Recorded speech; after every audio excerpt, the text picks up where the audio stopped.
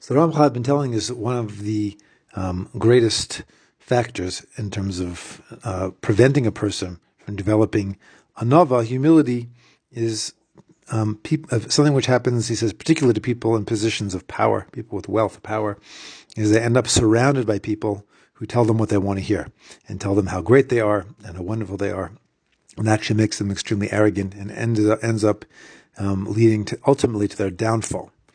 Okay, but this, of course, is something which applies not only to people in positions of power, but this applies to everyone.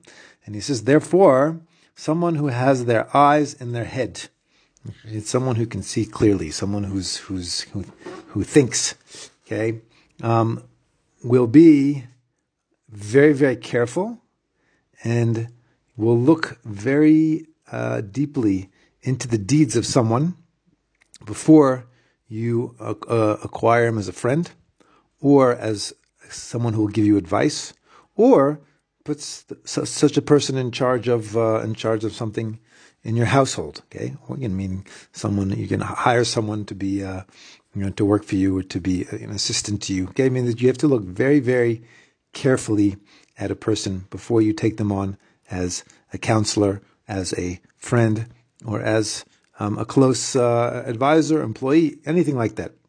And people that are so worried about about health and about eating. They don't eat this. They don't have carbs. They don't have sugar. They don't have So people are very, very careful about their food. Okay, so this is not a new thing. He says, and more than a person should be careful and look at his food and his drink. You have to look at who you're going to take on as a friend. He says, because food and drink can just harm a person's health, harm your body.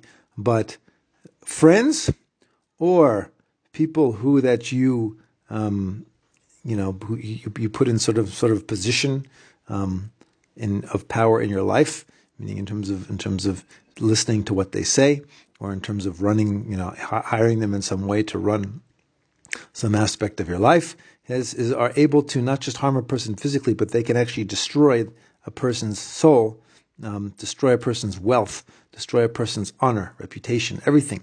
And King David said in Tehillim, he says, "Hoylech b'derech tomim hu yisharseni." So he says, someone wants to serve me, only someone, right? Someone will be a close servant of King David.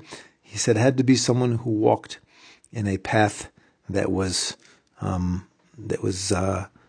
that was perfectly honest. And he said, "Lo yishev b'kerev beisi oisir remiyah," and no one will sit in my house who is someone who does treachery. And there is the only good really for a person is for a person to seek out friends who are tamim. Tamim means that they don't have any type of manipulative streak. They're not going to manipulate you. They're not going to try in any way to use you or to benefit themselves. People who are tamim, they're just upright, they're just straight, they're simple. Someone who will illuminate your eyes, meaning who will help you to see clearly that which you are blind in. Everyone has blind spots. Okay, so you need friends. You need advisors. You need people who will give you advice, who they can see in the places where you're blind, and because if they care about you, they will give you tachacha. They will give you constructive criticism.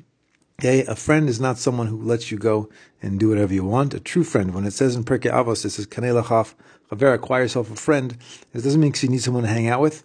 A friend is someone who understands, like you do, that the purpose of life is we're here to connect to God. And then if a friend who sees that you are going wrong in some way cares enough about you that they'll say so, not to flatter you and tell you how wonderful you are.